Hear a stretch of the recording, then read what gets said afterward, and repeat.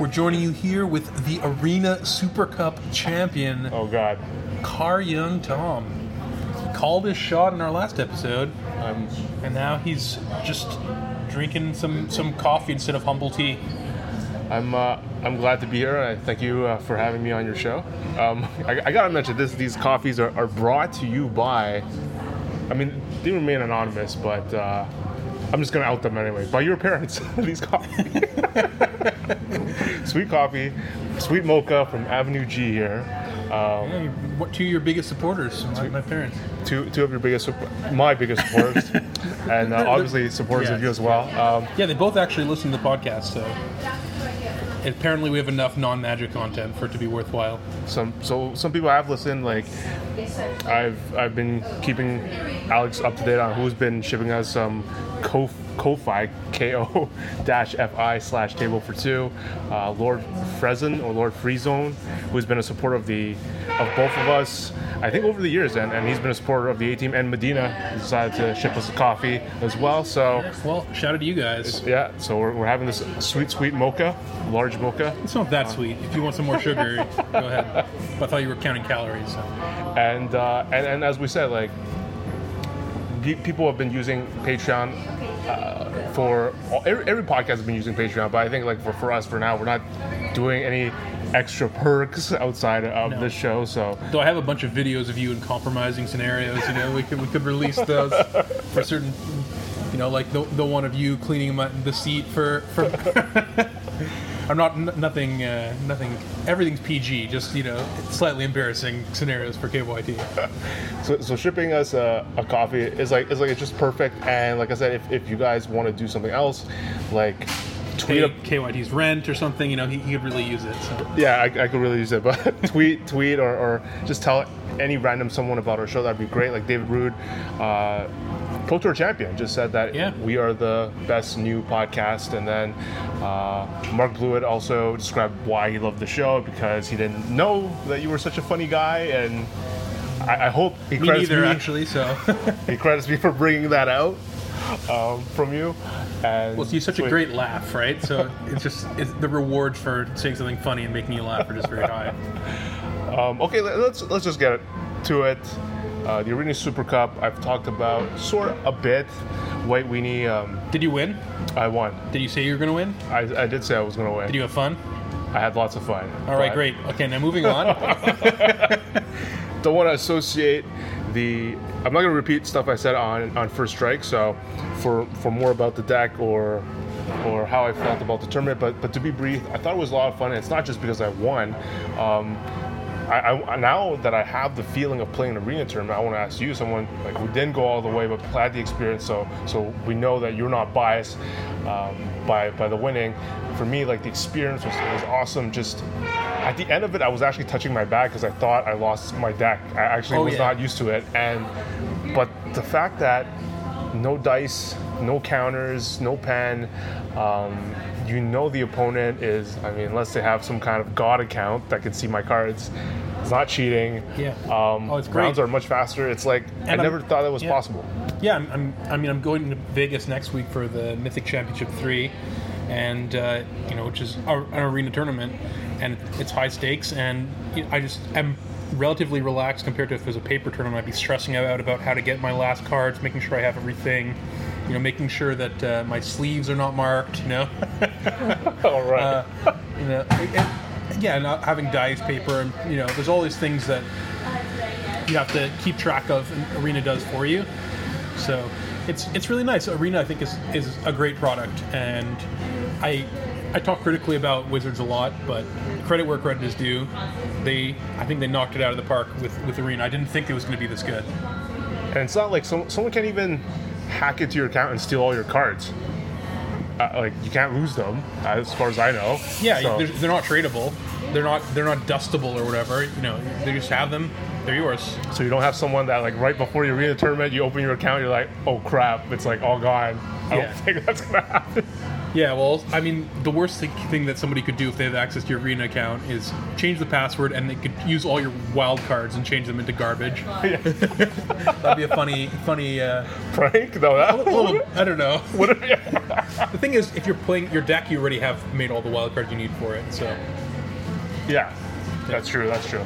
Well, actually, I had to submit my deck on Friday, and I did some grinding on Saturday to make sure I had all the cards. I thought you were going to be playing, Bant Ramp, but I guess it was too hard to get that deck on Arena, so you just got White Weenie instead. No. Wild cards. No, I got both. I ended up getting both. I ended up getting Bant after, but it was just after talking to you and saying, I just couldn't figure out the right 75. And even fan of this show, Ari Lax, had what he thinks is like the starting point of the best version. I'm not really convinced because we have harped and harped and harped. It was great to see him say the same conclusions as us, because I respect him and said he was one of my favorite content producers for how Nissa is really important. But when you have Grazer and you don't have Nissa, it's still hard. And his list cut Incubation Druids. It's still hard to cast Mass Manipulations. So it's just hard to figure out that configuration. And because Incubation Druid, I loved it in the versions I played with it, but it also was bad against Mono Red when they had the removal lined up to kill it, and you have a hand stranded with cards you can't cast. So I think that's still a puzzle that is tough to crack. Of course, turn 3 Nissa is awesome, but right. Yeah. What does the deck do when it doesn't have Nissa? Right. Like, I think it is the best deck with Nissa in the format right now, but you just don't always draw your Nissa, and the deck can have a bunch of ramp creatures without the big payoffs, can have a bunch of big payoffs without the ramp creatures, the classic ramp problem, right? But Nissa is also kind of a big thing and a ramp enabler as well at the same time, so it's even more important to draw it, I think. Yeah, some games I just lose because they steal my Nissa and they're able to Hydra Krasis. Like, without Nissa being there, like, Hydra Krasis I can deal with a 2-power, 3-power, but then like if they cast a huge one, it's like so backbreaking.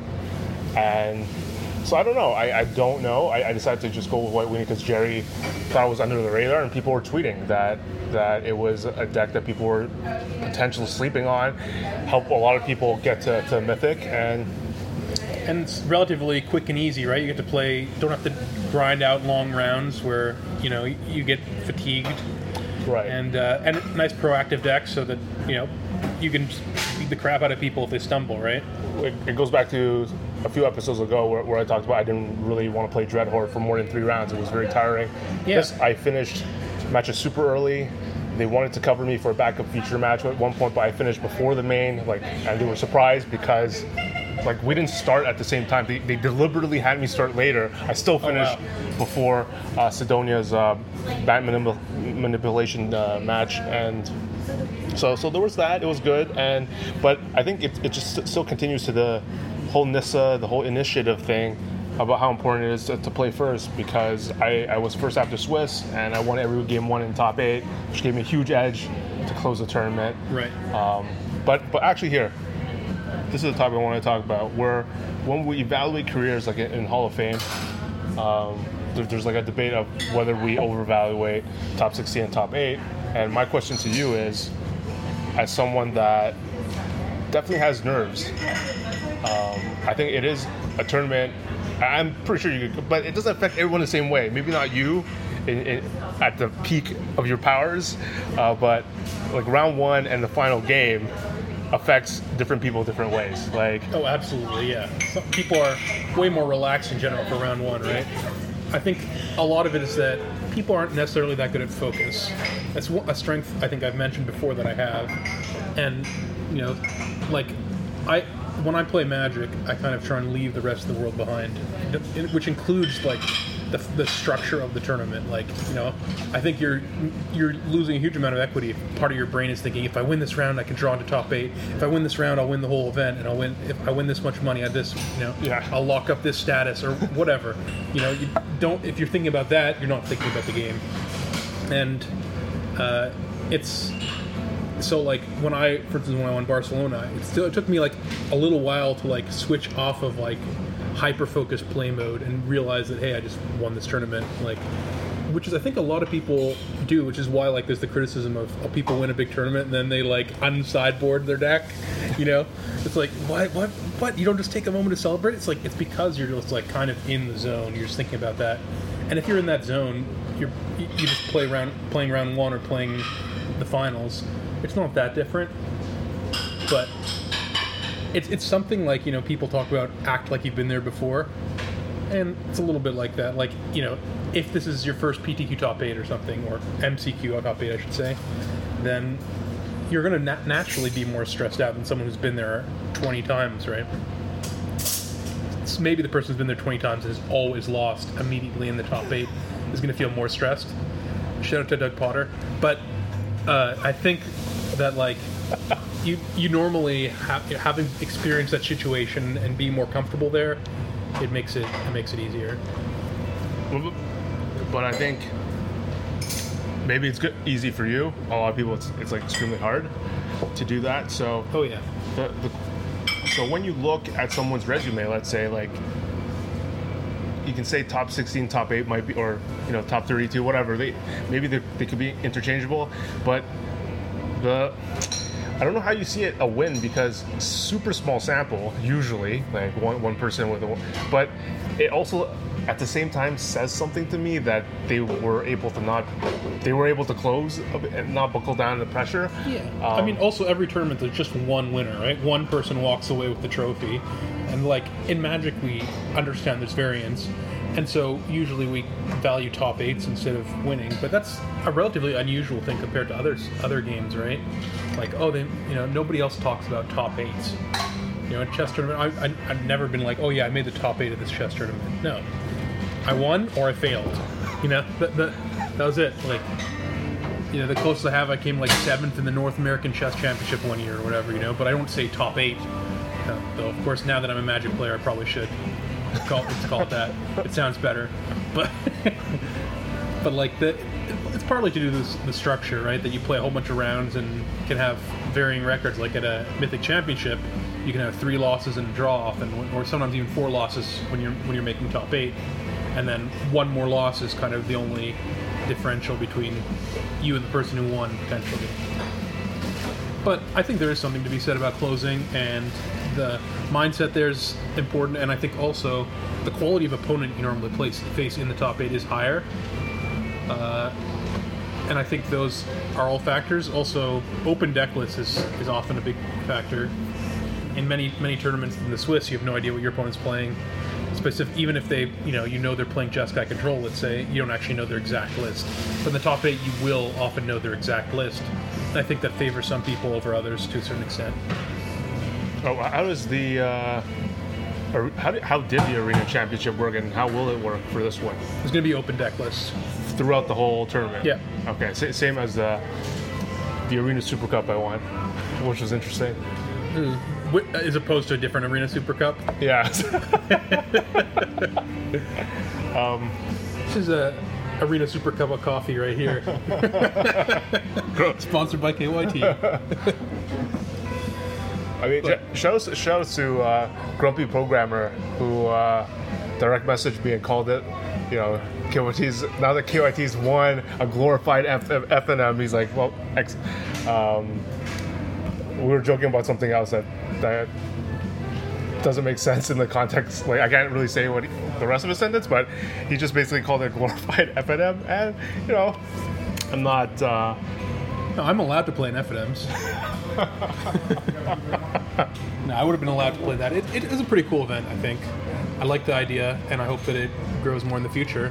I guess you're invited to the next one now as a champion. Right, if it keeps being live.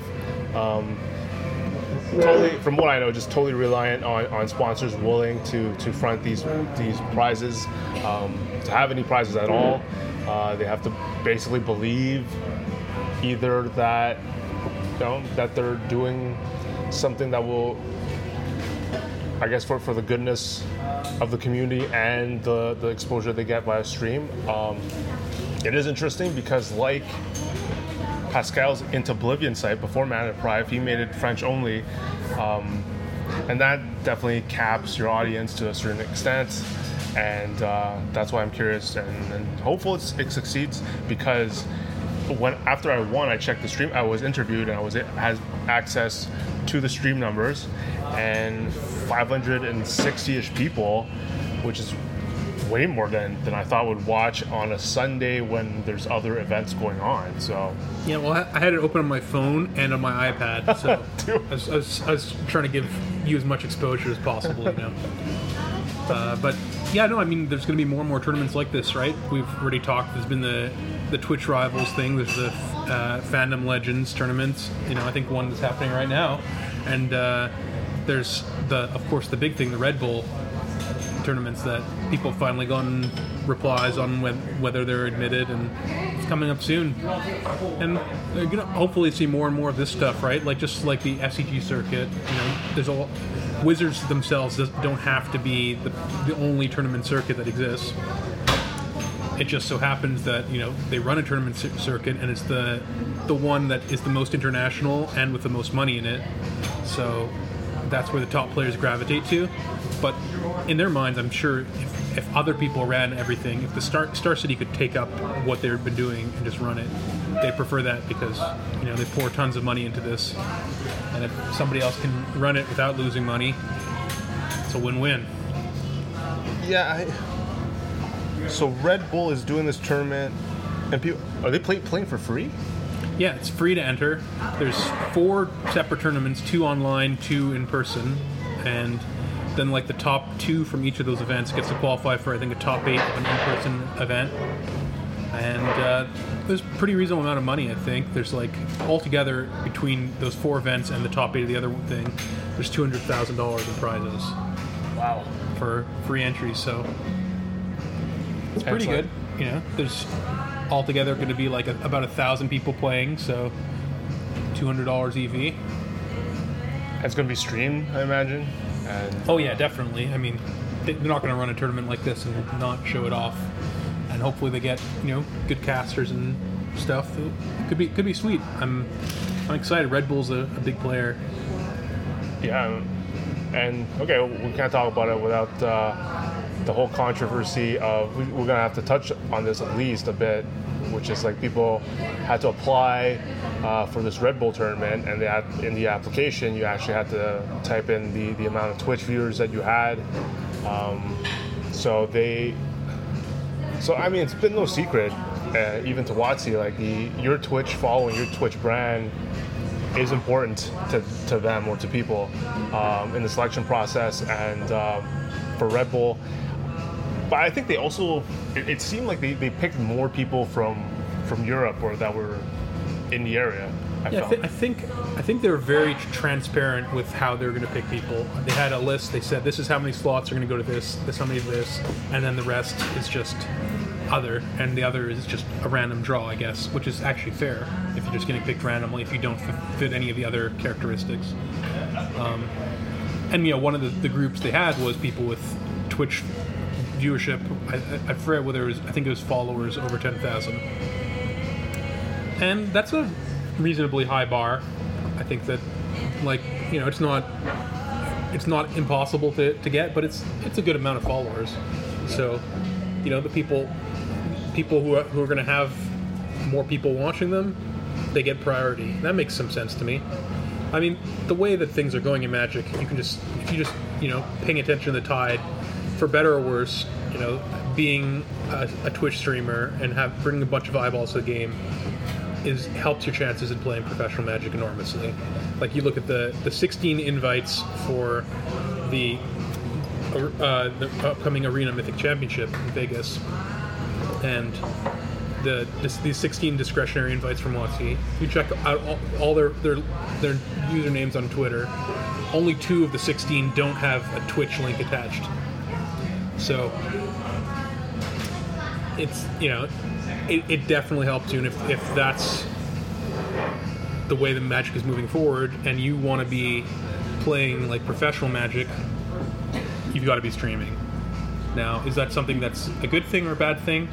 Well, Wizards seems to think that it's a good thing for them. I know that like if I was like me from when I was starting to just think about going pro, I simply wouldn't have. I wouldn't, if I hadn't seen kind of the stepping stones that exist, like the pro system, which back then was different. They had levels like level 1 through 8 instead of bronze, silver, gold, platinum. But it was something that I could aspire to watching the pros and like, look, these players are here because they're the best. If you're the best too, you get to go and play in these cool tournaments around the world with other great players. And all that matters is that you crush it at Magic. And that was pretty inspirational. And I know that, I probably, in my life, I've probably spent like $20,000 on Magic cards. Obviously, for the last while, it's been like a business expense that I just have to spend money to be able to play in these tournaments. But I know that if this didn't exist, I would have definitely not. I spent under $1,000 on Magic. I probably wouldn't be playing Magic now if the competitive structure that's been in place for a long time hadn't been there. And I can't imagine I'm the only one. That for every person like me who's actually made it to the pro scene, how many do you think who tried just as hard but didn't actually make it, who spent as much money, who decided that this was what they're going to invest their time and energy into? And, I think they're losing a lot of those people, and I don't know how, they've balanced losing those people versus getting new eyeballs of people who love watching on Twitch and are, playing Arena and getting involved that way.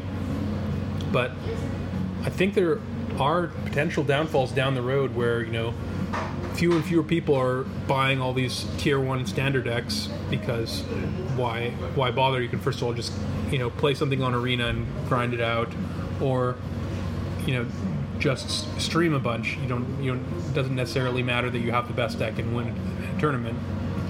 And those people not buying those tier 1 standard decks, the card prices for those cards goes down.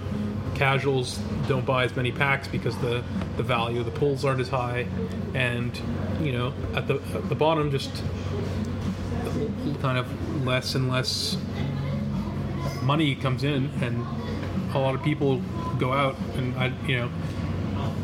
I'm not an expert in this stuff, but it seems to me that we're a lot of future gains and stability of like these whales, right, in the Magic gaming scene are being destabilized by the attempt to get all these new customers.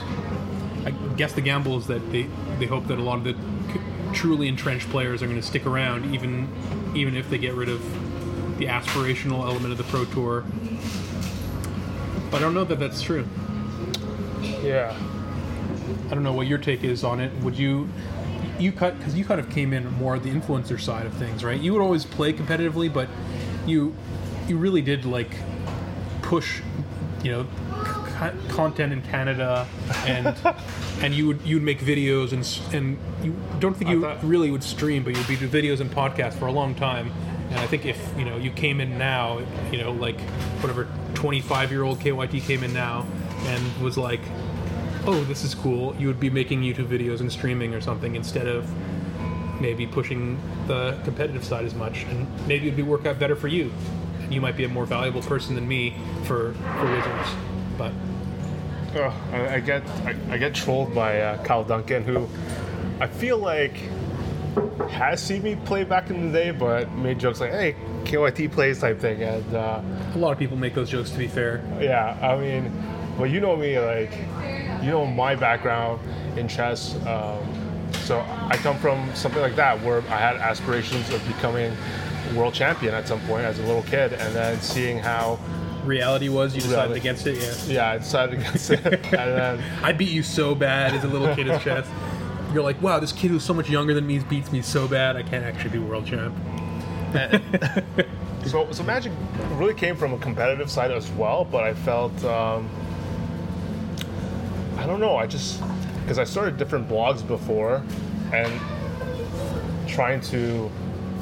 I'm just a content creator, period. Just like trying to create content, and then you're always on the grind. Stumbled upon Why Not Magic, and I felt Magic was.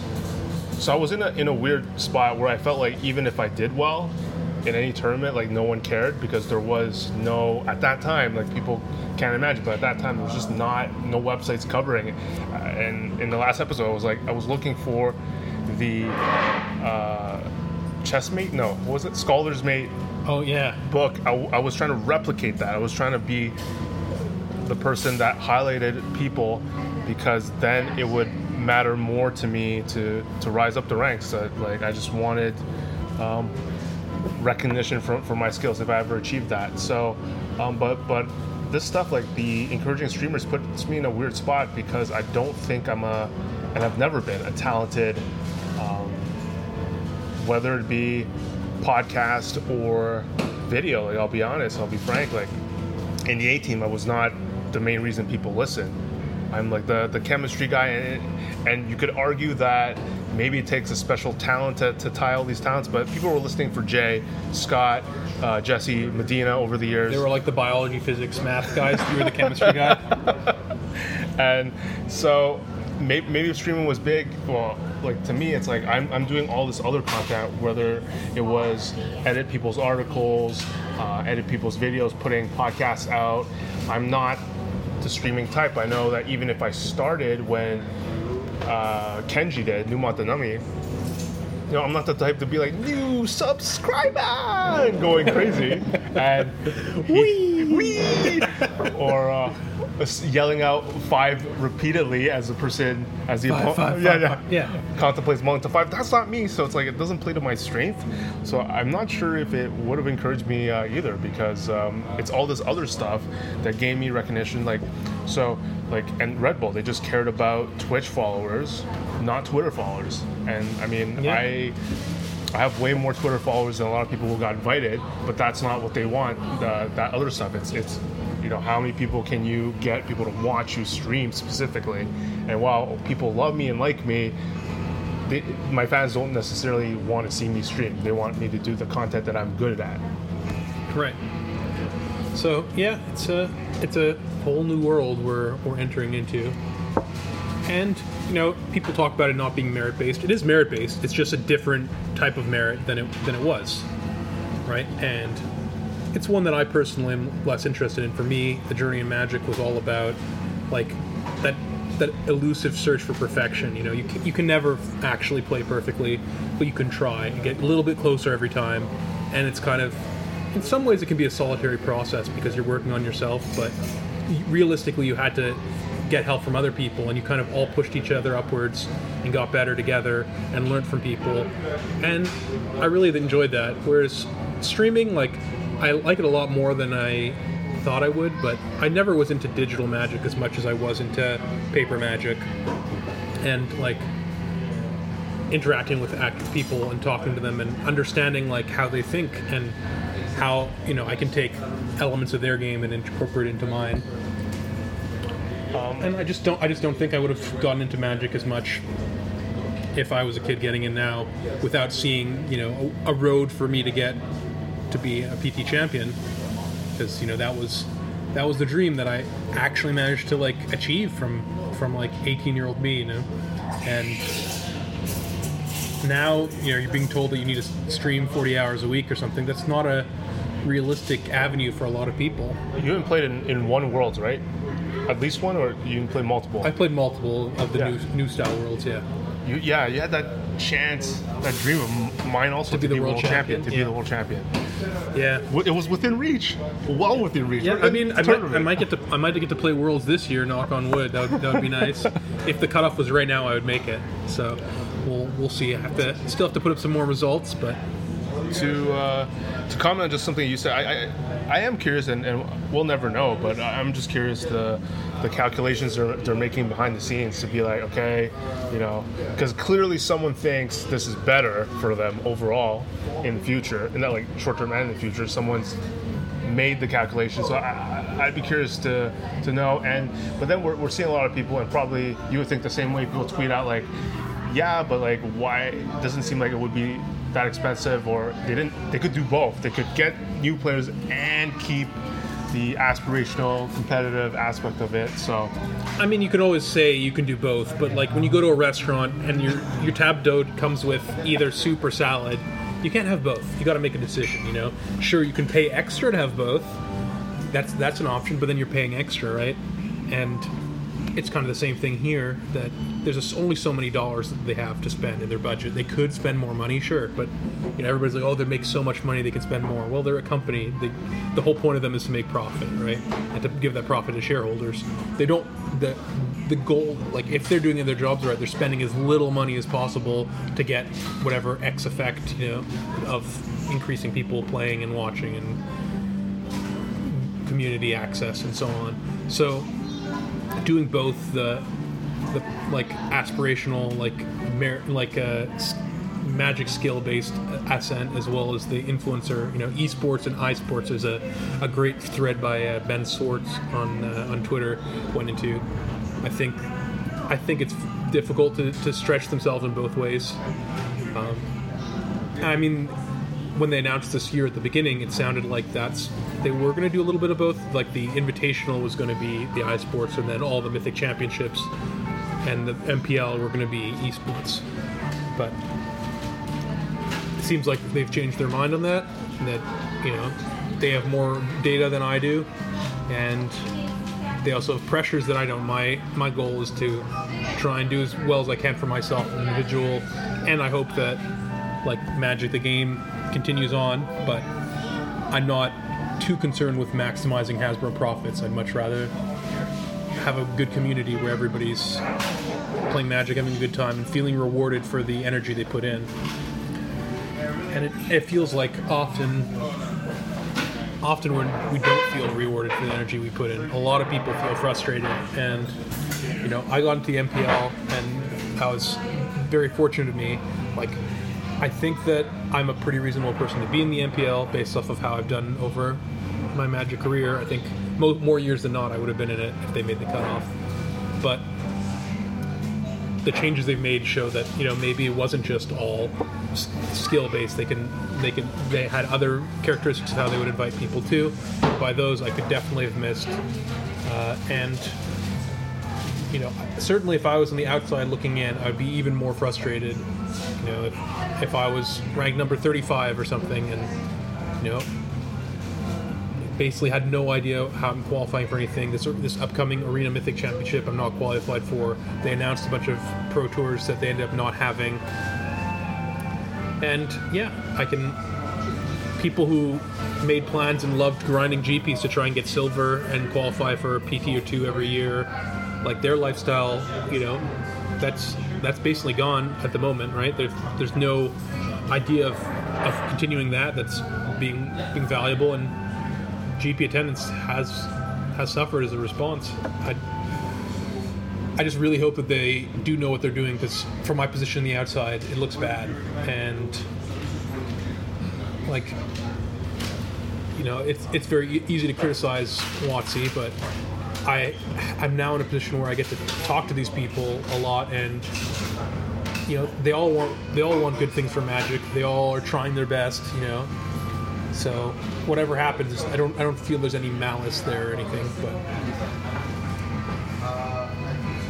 it's just a scary time, and I don't know if I'm gonna have a job next year, and that's not a great spot to be in, because instead of being able to just focus all my energy on Magic, I have to spend a certain amount, at least, of my mental energy is spent thinking of backdoors and what I'm going to do next if they decide that, you know, they're going to hand out all the money to just influencers, and that I'm not big enough time for that. Yeah, I really liked Ben Schwartz's Twitter thread, just because he has more experience than me at how different games have approached this. What's interesting is, like, the game that we both started playing with, they only recently got into streaming, like last year. Chess.com only really started becoming big. Hikaru Nakamura only recently decided to be, like, you know, a full-time streamer. I think he's aided by the fact that Chess.com added Puzzle Rush, which is a great stream or even video type thing to do. Oh, it's kind of like the arena of chess in some ways, right? It's simple, visually appealing, quick. But low barrier to entry. The oldest game, and it didn't. Well, it never jumped really on Twitch. Like you would have to have some people. Like they would have the official stream that I don't know if you have to pay to access to it or something. Oh, for Worlds, it's way more easy to watch now. And I think a lot of it is they didn't think it was worth the effort because chess is, as much as people talk about Magic being a boring and complex game to like watch and understand, chess is way more so. Like the rules are simpler, but it's still, you can look at a position and, you know, even and I'm very good at chess, can look at a position and not really know what's going on. Like, I don't know what move they're supposed to make, and they make a move, and I'm like, whoa, why did they do that? And the experts say this, and then I'm like, with one, like, they keep talking, but one little piece of information clicks it in, and I'm like, okay, that's right, because of this thread, and like, you know, and it can be very deep, and often it's very slow too. Like these top, you know, Nakamura, I think, on his stream plays Blitz mainly, right? He goes whoosh, whoosh, whoosh, whoosh, whoosh, whoosh, and Puzzle Rush and so on, and those are very quick things happening right away. But in a tournament setting, you know, people think like Seth Manfield tanks for a long time.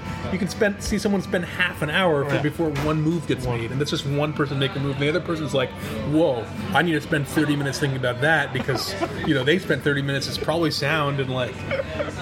So then you basically an hour later, two pieces have moved, and it's like, how is somebody actually on Twitch like, you know, oh, you know, you probably watched 7 ads in that period of time or something.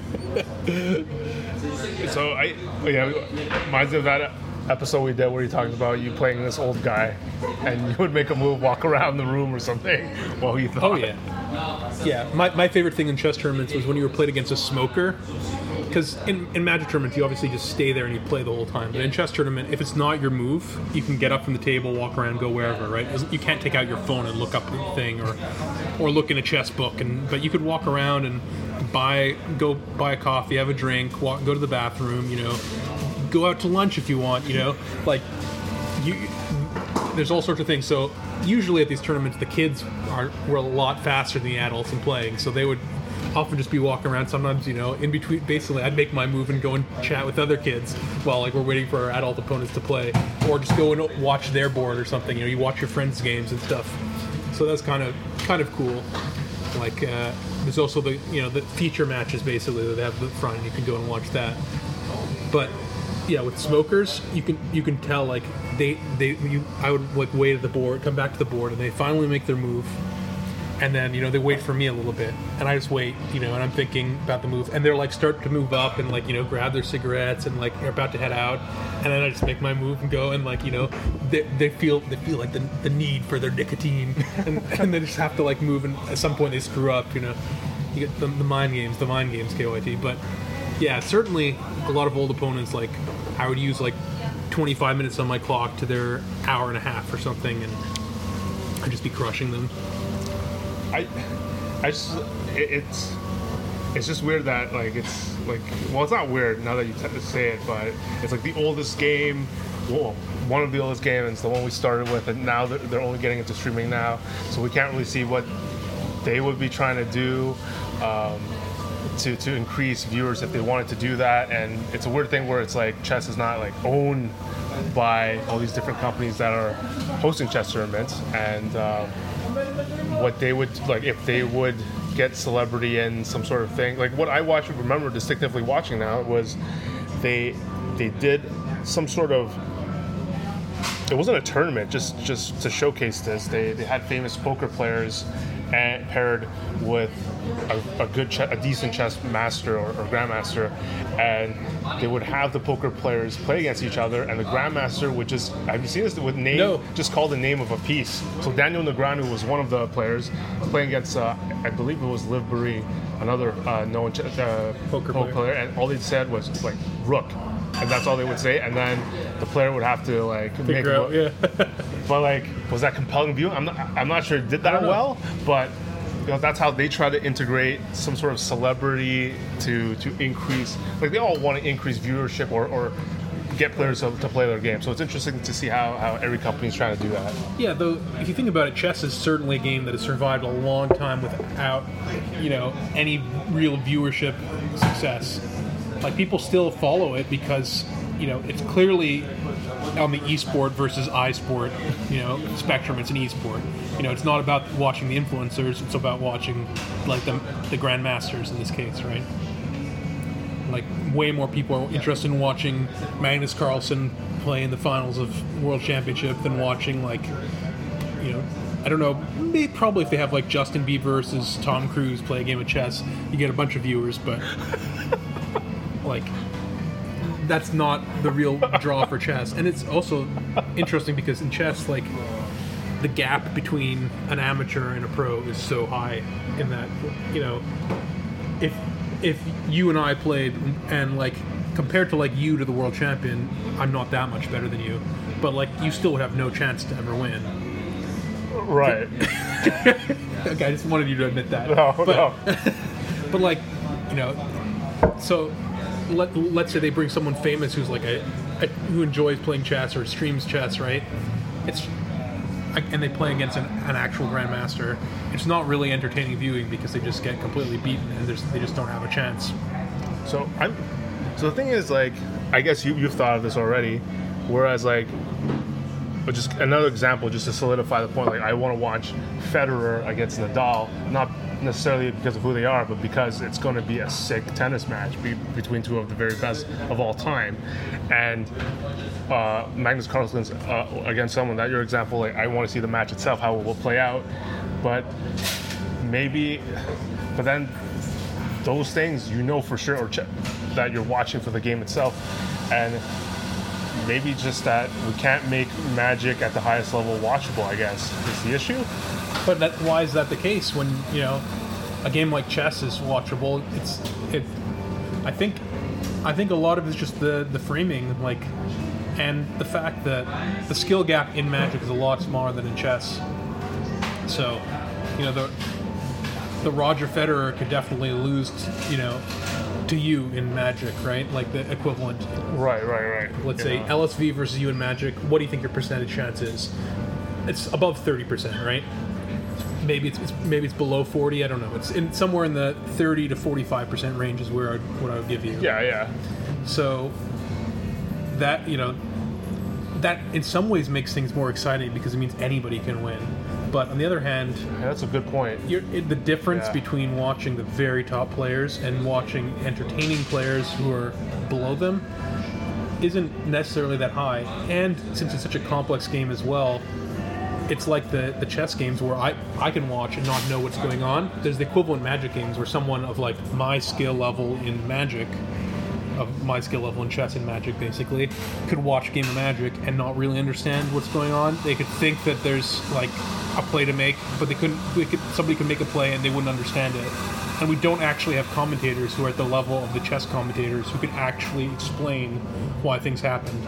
A lot more of the Magic commentary is focused on bringing in, the newer viewers as well, the people just making it somewhat understandable, not delving deep into high-level strategy, because also that's one advantage of chess being slow is that you actually have the time to go deep into the strategy. You can analyze something for 10 minutes because it's 20 minutes before the next person makes their move, whereas in Magic, you have maybe like 30 seconds to a minute to explain what happened there, and that's not enough time to make most people understand what's going on in like a really cool, weird play situation where 20 people in the world would make that play and be able to win with it or whatever. So two things. I think they need like some tool that allows them to do like sports where quickly, maybe even after the game, was like, when they sketch like basketball, where they sketch with like they draw on the TV basically with like a white marker, and they show like, oh, if this guy goes here and this guy goes here. Like in Magic, it would be like, okay, on this turn, instead of tapping this, if you tap this, or like this would happen, or blah blah blah, they'd have to do something like that. And now it's huge. Like, I mean, the other thing is that a game like chess or poker, right? Both of those, there's a lot of computers that can calculate all the correct stuff to help the commentators along. In poker, you can see the two hands, and one person it shows is 75% to win. The other person is 15% to win, odds of split pot 10%, and it just shows that on screen. It's very easy. I can turn in. I don't play very much poker. I played a while before. I play sometimes casually, and just go, and I understand it right away. I don't have to do the math in my head. I don't even have to understand how to do the math. I can just see, look, this person's going to win 75% of the time. Let's see how the other person plays his hand, and so on. In chess, the grandmaster is doing the analysis. If they're analyzing Carlsen's game, they're also not necessarily at the level to understand why he's making those moves. But when they have a computer in front of them, and they can do the computer analysis, and they can see the moves the computer's making back and forth, that pushes them maybe even above Carlsen's level if they're a grandmaster. And we have nothing like that in Magic. It's it's so fast, and we have no computers to really help us figure out what should be done. There's something saying that it's not like Magic is not actually solvable. It's by our current levels of AI, basically, because there's just too many possibilities. Yeah, the second thing was I want to say that I didn't think about this until you said it, like the skill gap thing. So that is an argument for streamers, because you're saying elite play is you're more replaceable for an equal sort of quality. I wouldn't say quality of play, but you're getting what I'm trying to say. Like, yeah, well, like, frankly, I think this is maybe something that is being banked on, is the fact that, like, let's say instead of having me, Paulo, Huey, Luis, or whatever playing in an event, instead you have 4 very popular streamers who are, significantly worse. And Wizards just says these are like the 4 best. They're fantastic, incredible players. What percentage of people watching can tell, right? And even if if you have a tournament where those people are playing against Huey, myself, Luis, and Paulo, they can still win some of the time, and that's not necessarily visible to everybody why they lost, because most of the people watching are below the level of these streamers. Even if from like a pro perspective you could say that somebody was bad, they're not bad. They're still significantly above average. It's just like 3 or 4 standard deviations instead of like 6 or 7 or whatever. Right. So it's not the same thing as me and you playing at Wimbledon or something. Yeah, well, like playing each other at Wimbledon, I don't know. Like, that's the thing at Wimbledon. Like, this is elite play. Right, like at Wimbledon, if they have me versus Federer, you can tell obviously that I'm horrible. But if it's me versus you, and like they're saying you're the best, and like I'm battling you, and it's a close, he must be really good too. Like, so. On the other hand, I think people have a much easier grasp of how to play tennis well versus how to play Magic or chess well, right? So that's elite play. It's like me. Oh, another fouled serve. Okay, back to you. Like, oh, he hit it back once. Oh, and he ran and he missed it. Like they can tell. I mean, okay, great discussion. If you say so yourself, yeah. If I say so myself, and if people like D. Rude, who's also passionate about the topic, want to reply to us, you can do so on Twitter or any other platform. D-Rude's great. Like, did I tell you the story of when I first met D-Rude? It was just like at a Canadian Nationals, I think in 2010, 2011. He hadn't really come back, but he was just playing a little bit, I think. He just came to show up because some old friends were there. And somebody introduced me to him, and I'm like, "Oh, you're the last Canadian to win a Pro Tour, right?" And I'm like jokingly, I'm like, "I'm the next Canadian to win a Pro Tour," and then I was. So I don't know if he even remembers that, because back then I was just some kid, But it's cool. It's cool to see people like that also just come back to Magic, like him and Gabe Sang. They're like legends from back in the day, and now they've come back. And are they going to get pushed out by these new changes? I don't know. For them, they're still playing competitively, but it's not professional level competitive like they did back in the day. And I think D-Rude's just happy being the I wouldn't say the KYT of Harry T, because he plays multiple roles. He's basically like KYT, Bosu, like he's playing a bunch. He's the next John Stern, basically, kind of the next grandfather of Canadian Magic. He's wearing all these different hats. The good uncle of Canadian Magic. And he's pushing people like, I guess, Detective Dollywall, Corporal.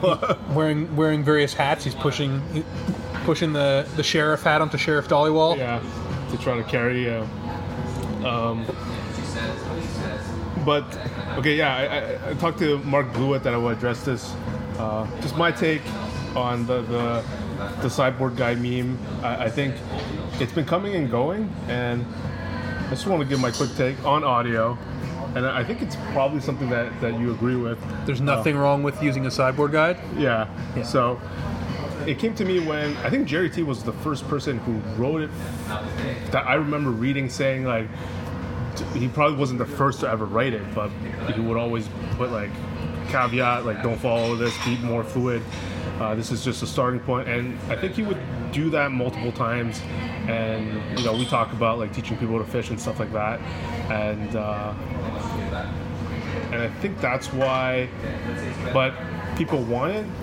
But I always think back about the other games. Like it would be the same thing as people just learning chess openings, or people in poker just memorizing the pre-flop charts. Like all of these things will give you better results. They cap your ceiling in the sense, like imagine people are like, oh man, you should play more to be more learn the nuances of all the matches. But I know some of these guys, like a lot of these working dads or working moms, a lot of them like, oh, local MCQ, they'll be like, oh, I just picked up this deck, just played it at one FNM.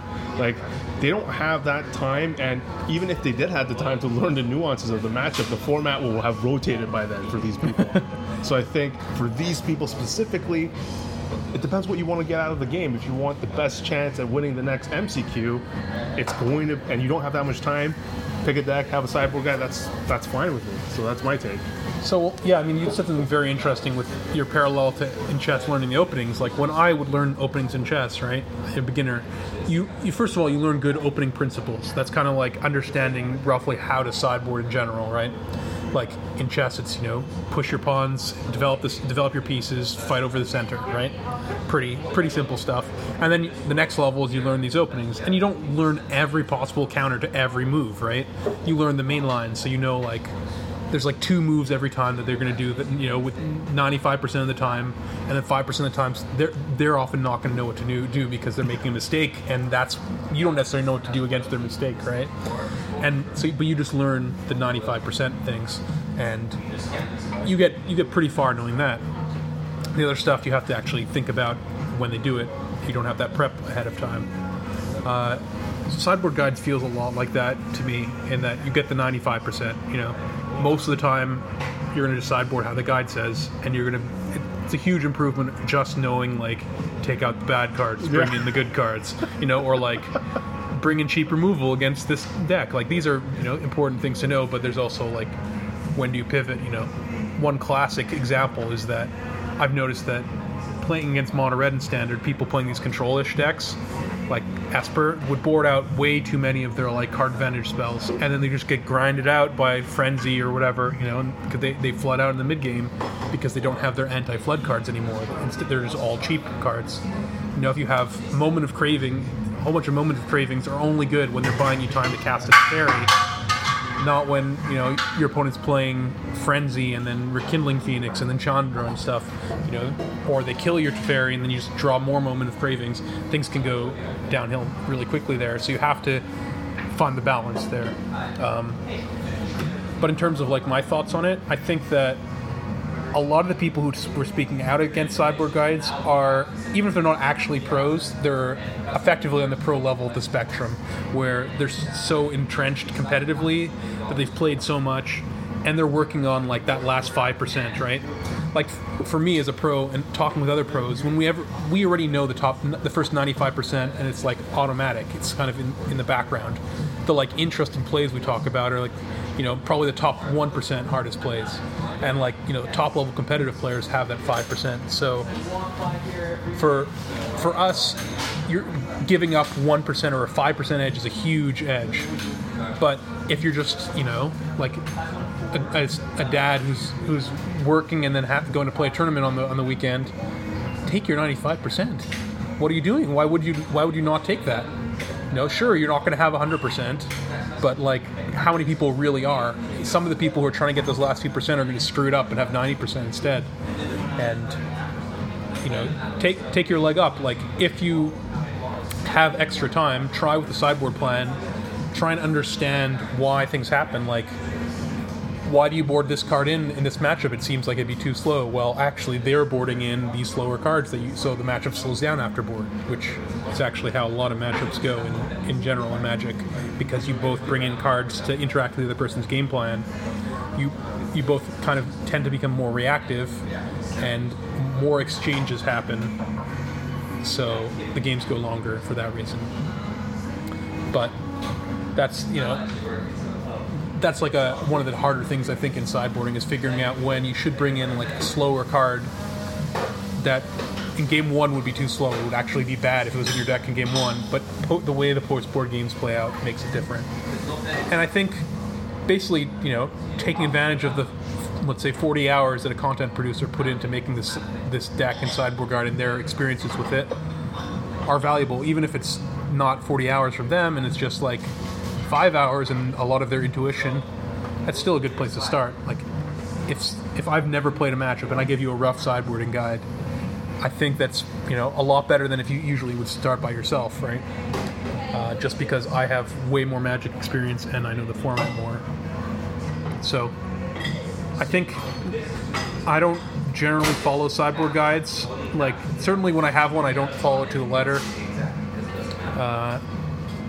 But I think they're a very good place to start, and I think you certainly shouldn't be shamed for using one. That's kind of a very elitist idea of people working for those last few percent. I just happen to be one of those people working for those last few percent. So while if I'm playing a deck for the first time, I'll often use a guide. I feel like usually even if they put 1,000 hours into it, I'll put in my just instinct is sometimes I'll trust it instead of that. So many thoughts to bounce off of from everything you said. Reminds me of what's interesting.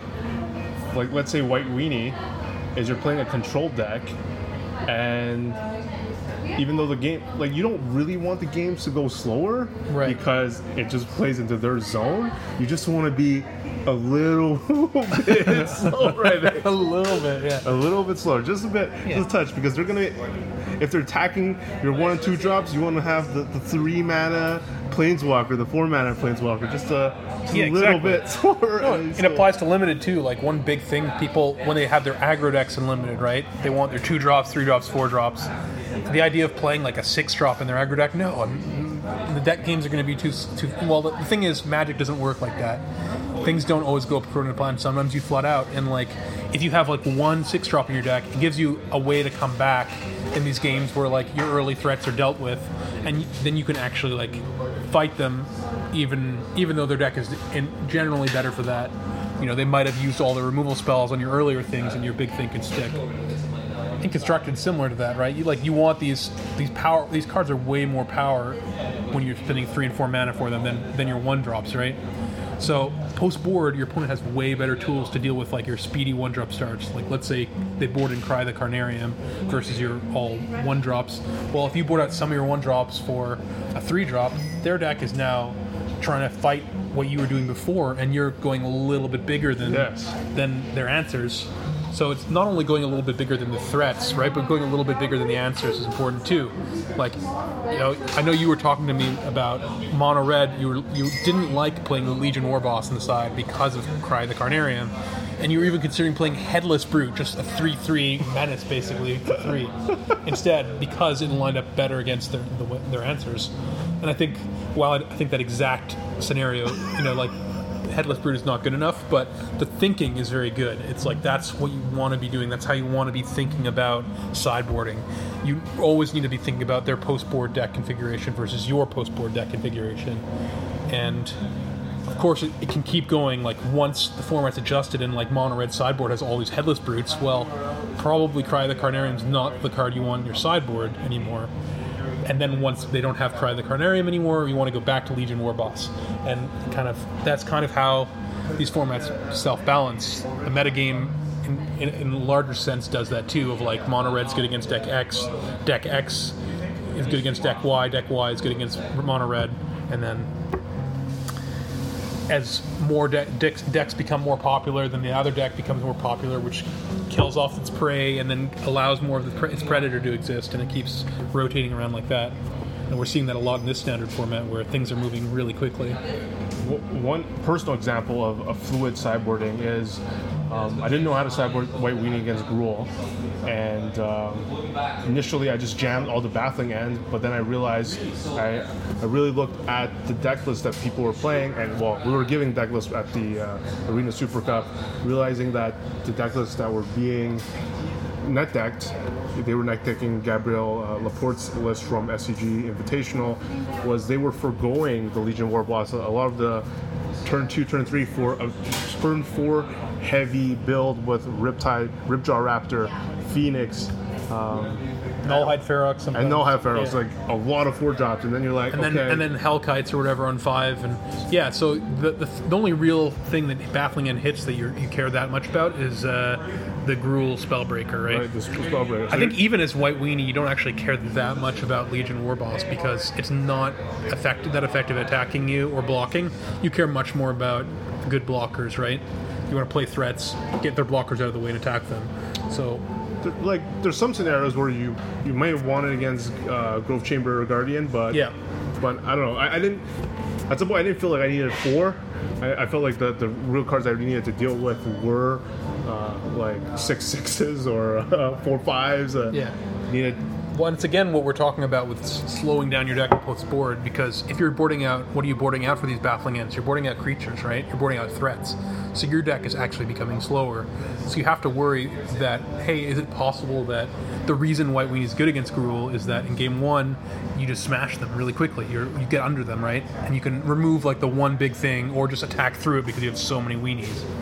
But if you are cutting your weenies for these reactive cards and you're just trading one for one a bunch, well, at some point they'll play one individual threat that'll outclass you.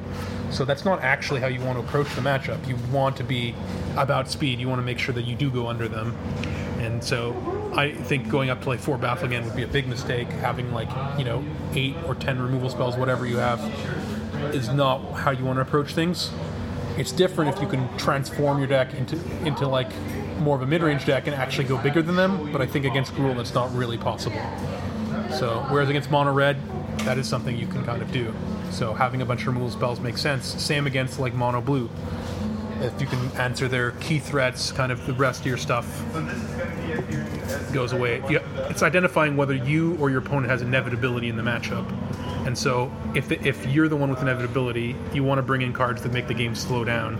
And if they're the one with inevitability, you don't want to do that. So often, not sideboarding at all is better than making yourself slower and more reactive. Even if you think, like, oh, this card's the way I answer this thing, you just want to...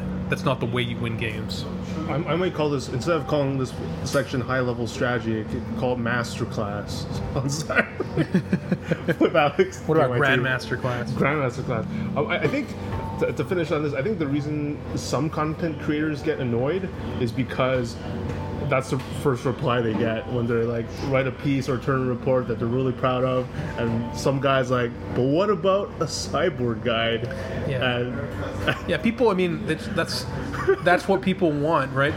That's the easiest, like, the easiest fish to take away from an article. It goes back to when we were talking about content creation. A huge amount of articles now are just deck list plus sideboard guide.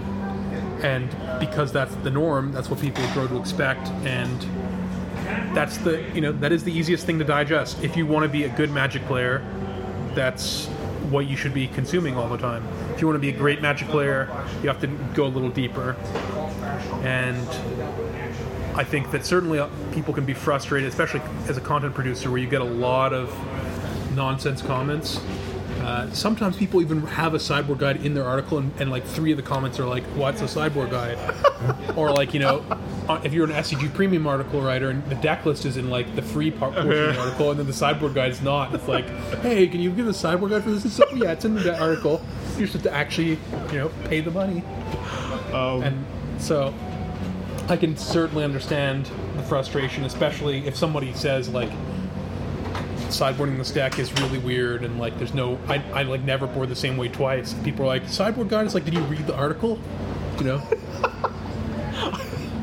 I think both require effort, and I don't know what the public actually feel about people selling sideboard guides. Like it's been part of the game now. The Arena Deckcast Patreon. It's been part of my First Strike podcast. So my view of it, like, I think you want to see more content that teach people how to fish, but you also acknowledge the value of these sideboard guides for of course. Look, I'm right now. Okay, if I wanted to go and eat something, I wouldn't go and hop in a boat and take out my fishing line and wait there and go and fish, even if I knew how. I don't know how. I go to a restaurant and I order a nice piece of salmon sashimi or whatever, instead of going and trying to find my own salmon, because I don't have time for that crap, Like, it just happens that, like, in the Magic world, I'm a fisherman, so, and a lot of people are aspiring fishermen, or fisher woman, fisher people. I don't know what the actual term is supposed to be, but this is the perfect timestamp. Why Alex doesn't have time to fish? I'm too busy writing sideboard guides. I think some people could just phone this part in, but for people who dedicate 1,000 hours playing a game, it does take effort to write out a sideboard guides. And even though there are articles, whether it's TCG, CFB, or SCG, that provide them in their free article, I think some of these content producers really do it seriously and put it a part of their Patreon, whatever.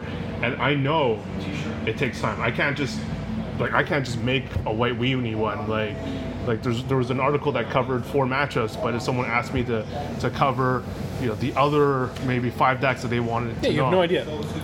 I have no idea. I'd have to sit down and actually theorize, like spend actual time, and I think that time, like for these other people, like it's worth money. Like it's and I love people being able to monetize their work in a world where a lot of I don't know who like Adam Staborski used to, or still does, run Gathering Magic, and at some point he felt bad that the standard was that we were only paying article writers store credit. Yeah, it's bad. And I think we want to move towards a world where everyone's paid like money for things that people actually want. Like, if I need to prepare for an upcoming standard tournament and I'm playing Esper Hero and the best Esper Hero player has a sideboard guide, I'm willing to pay X amount of money to get his thoughts. BBD, if you're listening right now, he's a customer for you. But no, so like that's I guess I've 2 things. Like, one, first of all, that Magic is a game, it's a fun game, but there are people who do this for their living, and they should be paid for their work, even if it's something that like other people would do for free to grind out.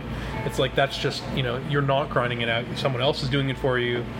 And I don't see anything wrong with wanting to get paid for your work. In fact, I think it's wrong to not get paid for your work, and I think it's kind of sad when a website pays someone an exposure or $20 store credit or whatever, or let's say a podcast that's prominent, pays people, I don't know, 20 store credit or something to be on it, like let's say there's a podcast about flying or something, right? Anyways, the second thing is that I think the sideboard guide comes down to one of the big tensions in competitive Magic, which is that you often come to a choice of whether you want to maximize your chances in this particular tournament or maximize your chances in Magic in general. So like a very simple example is you prepared for this tournament, you've done a bunch of drafts, and you've never drafted blue-red spells, let's say. And then you open your pack and there's a great card for blue-red spells, and there's an okay card for one of the archetypes that you've played with a ton and are comfortable with. Which one do you take? The one I'm comfortable with. Right. So like that's reasonable because at that point you want to maximize your chances in the tournament. But it's like if you want to be able to increase your range in general and do better in the next tournament and so on, you want to be able to draft that blue-red spells deck. You want to have experience with it, and realistically you don't have enough time to have done that beforehand, so you have to make that call there. And that's kind of what choosing a sideboard guide is like. That it's like, look, I'm going to just take the sideboard guide, I'm going to follow it, I'm going to do well at this tournament, I'm going to try and maximize my chances here, where this is one of the best ways to use my time right now, versus not using a sideboard guide. You probably tank your chances in that tournament a significant amount, but you learn something along the way. Now, the way I like to do things is I like to, tournaments like F&M or tournaments where there's low stakes, let's say Arena Super Cup, where you don't really care that much about the outcome. You can use those as your practice to like grind, to learn these things, to experiment. And then when it comes time for the Mythic Championship, though, and just do the thing that you're comfortable with, that you feel you're going to do well.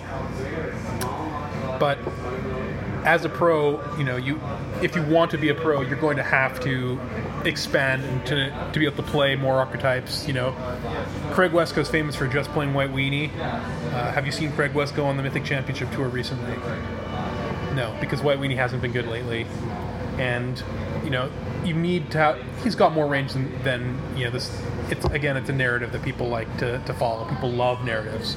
But even he has taken it to heart, And so, like, you just need to have range. Like, for a long time, I would play basically almost all just control decks. And then I branched out into aggro control as well, But no, now I play anything. Whatever I think is the best deck, I'll play it. And I'll feel comfortable with it. But there's a long time where I wouldn't necessarily feel comfortable with it. Like, Pro Tour Milwaukee it was. I played mono red, I guess Team or Battle Rage Become Immense Red. And I wasn't very comfortable playing it, but I decided that I needed to push myself, and I expected not to do that well in the tournament because it wasn't a deck I had that much experience with. But I actually did pretty well and enjoyed the experience too. And since then I played a reasonable amount more aggro, and I feel very comfortable registering an aggro deck now. And there was a time where mid-range was also something I was not that comfortable with. Now, sign me up. I'll grind it out, But there's nothing wrong with having something you're more comfortable with, but I think it is very valuable to be able to widen your range if you really actually want to get to the top. On the other hand, for being an influencer and a streamer, maybe actually you want to just focus on one thing and have a niche, You want to be the control guy or control girl or, combo person, whatever. Right. Like Matt Nass is known for being the combo guy. That's his niche, and he's probably a lot more famous because of that than he would be if he just played all sorts of decks, no matter how good they, instead of just playing combo whenever. Okay, so I think we're going to wrap up soon. I wanted to comment on the state of, like, when we started, or when I started, at least, like, there was Brainburst.com, and I think SCG was also premium, was all around.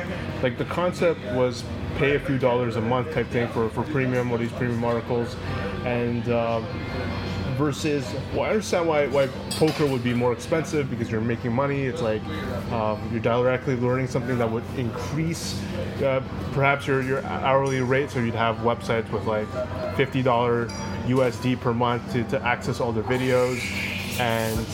But like chess, I was willing to buy a $30 How to Reassess Your Chess 4th edition to improve my chess, and that didn't necessarily mean monetary gains back.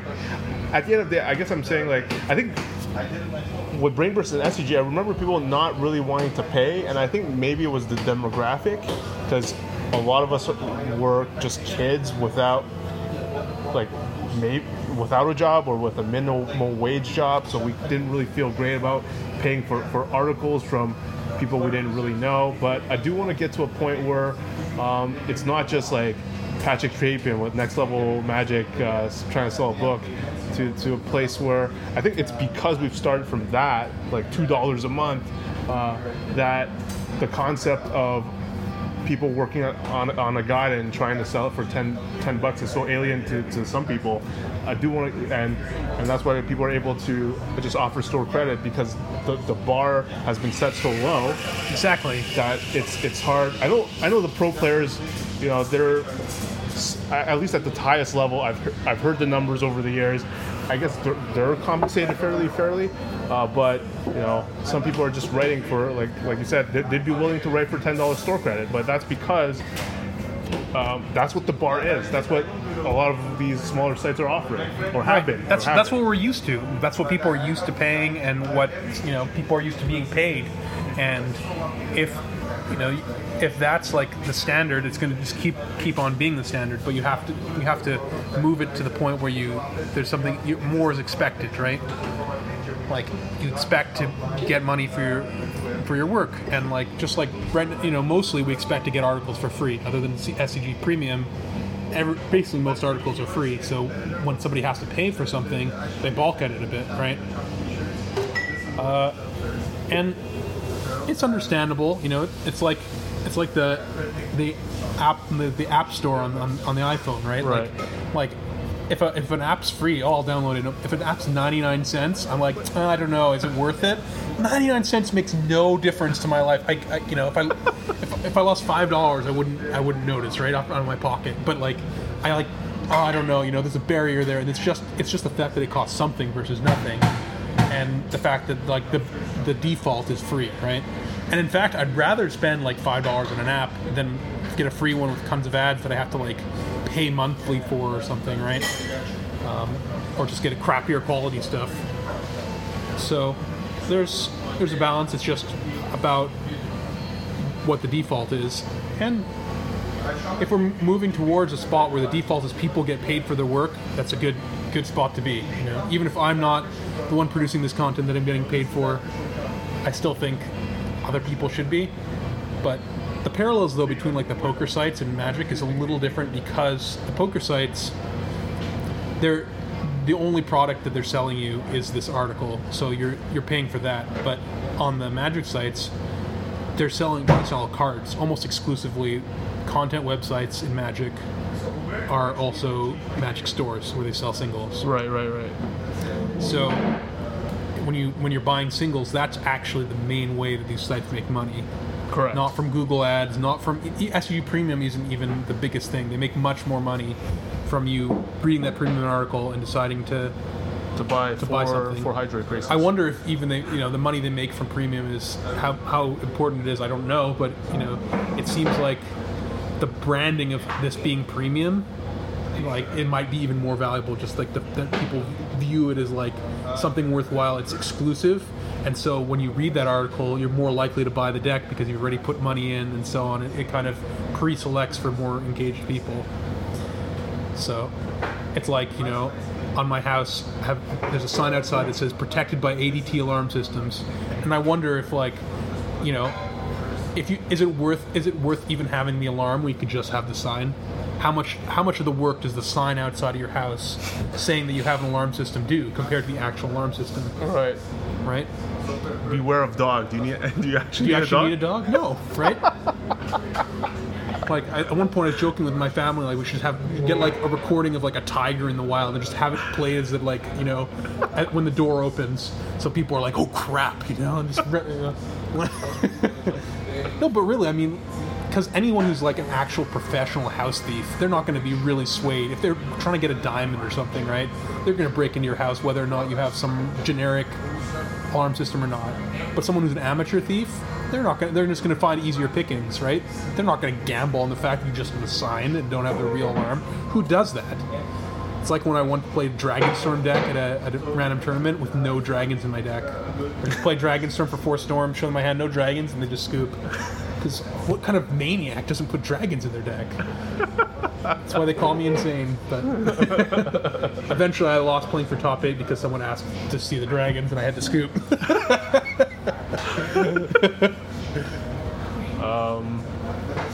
So yeah, I just want to move towards that world, and that's it. I mean, I mean, it should make sense that we get closer to that as Magic gets bigger. But anyways,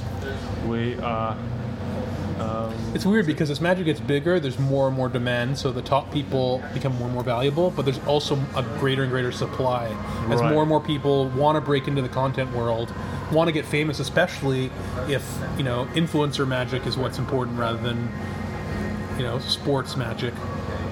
And, exposure becomes a lot more valuable if writing $20 store credit articles for a website can somehow lead towards you getting an invite to one of these prestigious high-paying tournaments. Good point. Then you get paid in a different way. So Good point. it's interesting. We're going to see how things move forward, but in general, I think your team, you're putting in a lot of effort to create the sideboard guide that's like, you're sharing your tech with the world. I've shared my tech with the world. I don't get paid to do it, but it is definitely a downside. The upside is you get a lot of exposure, you get fame, and the downside is you decrease your chances of winning at the actual tournaments. And again, as we talked about, as the scale tips towards not caring about your results of the tournament and caring more about your fame, maybe more of the stuff will be free. Who knows? Because it's effectively paid by Wizards giving invites to the more famous, prestigious people. The Moto Grinder Tangrams, I actually asked him. I was like, because he was free. He was the first one to have 2 trophies in the latest Moto Q with his Bant manipulation deck, and he just instantly shared it in the Arena Deckcast Discord. I'm like, hey, that's pretty cool of you to be willing to do that. And then he acknowledged it. He said, yeah, because gaining clout for it is way more important now than just like hiding this deck or whatever. Yeah, especially when you're talking about playing MTGO leagues. If you're talking about playing Mythic Championships, that's the point where 100K is a nice payout if you're broken, right? But like, still, your EV, even if you actually broke it, is still not like first place. There's just so much variance in Magic, but it's another equation that you have to do. Whereas before the MPL, as a pro, our equation was always hide everything. And in some ways, I guess it's a better world when other people have access to our stuff ahead of time. One last thing. Someone who posted our podcast on Reddit but got deleted because he probably spammed it too much. But I said like I would thank anyone that spread the word in some amount of way. I said a random follower, but anyway, he wanted to know. And I don't want to stretch this topic, so I'm going to make it quick. He wanted to know if you wrote articles or a book, what type of articles you would write. And I'm going to make it easy. Would it be something like basically our sideboarding discussion, higher level? Somewhat. Ways? I mean, yeah. I think I wrote down some list of things. Whoa. I don't necessarily want to share all of them because then somebody might just steal my. Okay, just share a few, and we'll end the show. No, I don't have them written down here. Well, we'll see. I think the one that I remember is a definitive article on how to attack and block. Because I don't think that actually exists. I think that there's a lot to go over there, and a way to kind of have an actual thought process. Because people often learn how to attack and block through just like sheer number of repetitions. They eventually get into enough combat scenarios that they recognize patterns. But how do you shortcut that? How do you actually set up a mental framework of how do you think about attacking and blocking and figure out the optimal attacks, the optimal blocks? It would be a multi-part article, I think, or a very long one, because there's a lot to go over. But like when I train people, as coaching, I think what's really valuable is having just changing the way people think about Magic, the way you approach, like, look, it's your turn, you have to make a play. What do you think about to decide your play? And that thought pattern, I think, is really important, because a lot of times people just make plays because they've played the game. When you start playing Magic, it's just for fun. You're just making plays because they're cool things. You have a spell to cast, you'll cast it. You have a land to play, you'll play it. You can attack, and your creature's you're not smaller than their creature, you'll attack. But you don't think about, holding that land against discard, saving that removal spell for a bigger creature, not attacking your 4/4 under the 3/3 and 2/2. You know, you talked about that earlier, Yeah. right, on a cast where you do that all the time. And how do you get to the point, like, develop a framework in your mind that, like, a checklist that you just go through, and knowing where to start and what to think about, I think, is really important. Just like people have difficulty finding where their mistakes are, and how do you do that? Well, if you understand what you're supposed to be thinking about things, then you can identify answers for every question that you're asking, and then you can ask other people what their thoughts are about each of those individual questions rather than the play at large, and find out at which one your thinking is flawed. Because it doesn't matter if your play comes out right or wrong at the end. What matters is your thinking is correct, and if your thinking is correct on every stage, you'll get the right play. But it's like partial marks on a math test. If you show your work, or if you just go write the answer down, if you write the answer down and it's wrong, you get nothing, right? But if you show your work and you just made an addition error at this stage, you can figure out, first of all, where you screwed up. The teacher knows where you screwed up, and it's a lot easier to fix at the end. Also, you'll probably get 9 out of 10 or something instead of 0. So I think that's an example of an article I would write. Another example of article I would write: mono blue and how to Esper control and the sideboard guide included. No. 7 sideboarding mistakes people make with Gruul. Number 1 may surprise you. No, there has to be like they can give you $5 extra for the sideboard guide. So it's like Part 1 says part 2 sideboard guide to follow if my Patreon receives. All right. Yeah, I think that paying for sideboard guides is fine, but I don't know how I feel about the, like, here's most of my article, here's the last bit. You know? Here's the last bit for $5. I don't know. All right. Let us know what you guys think, and of course, if you want Alex to eventually write these articles, I mean, I don't know. We'll see. Yeah, I mean, it might happen at some point. I don't know. It might never happen though. Visit insanemtg.com. insanemtg.com. Your number one stop for this podcast and a link to my stream. I think that's all you put up there, right, QIT? I didn't have nothing to do with making that. Yeah. It's just all you. It's all for now. Insane with a Y. Oh yeah, your dad's like, hey, I noticed KYT created a site, but it's misspelled. No, that's just how Alex likes to spell it. All right, catch you all next time, and then feel free to talk to me on Twitter at KYT Magic and at Insane Hey. Yeah, we might do an episode earlier next week because heading off to Vegas, hopefully to hoist a trophy. Hopefully I'll make enough money at the tournament to cover all my gambling losses. That's the goal. That's Craps, the dream. man. Too much craps. All right. Bye, everyone. Peace.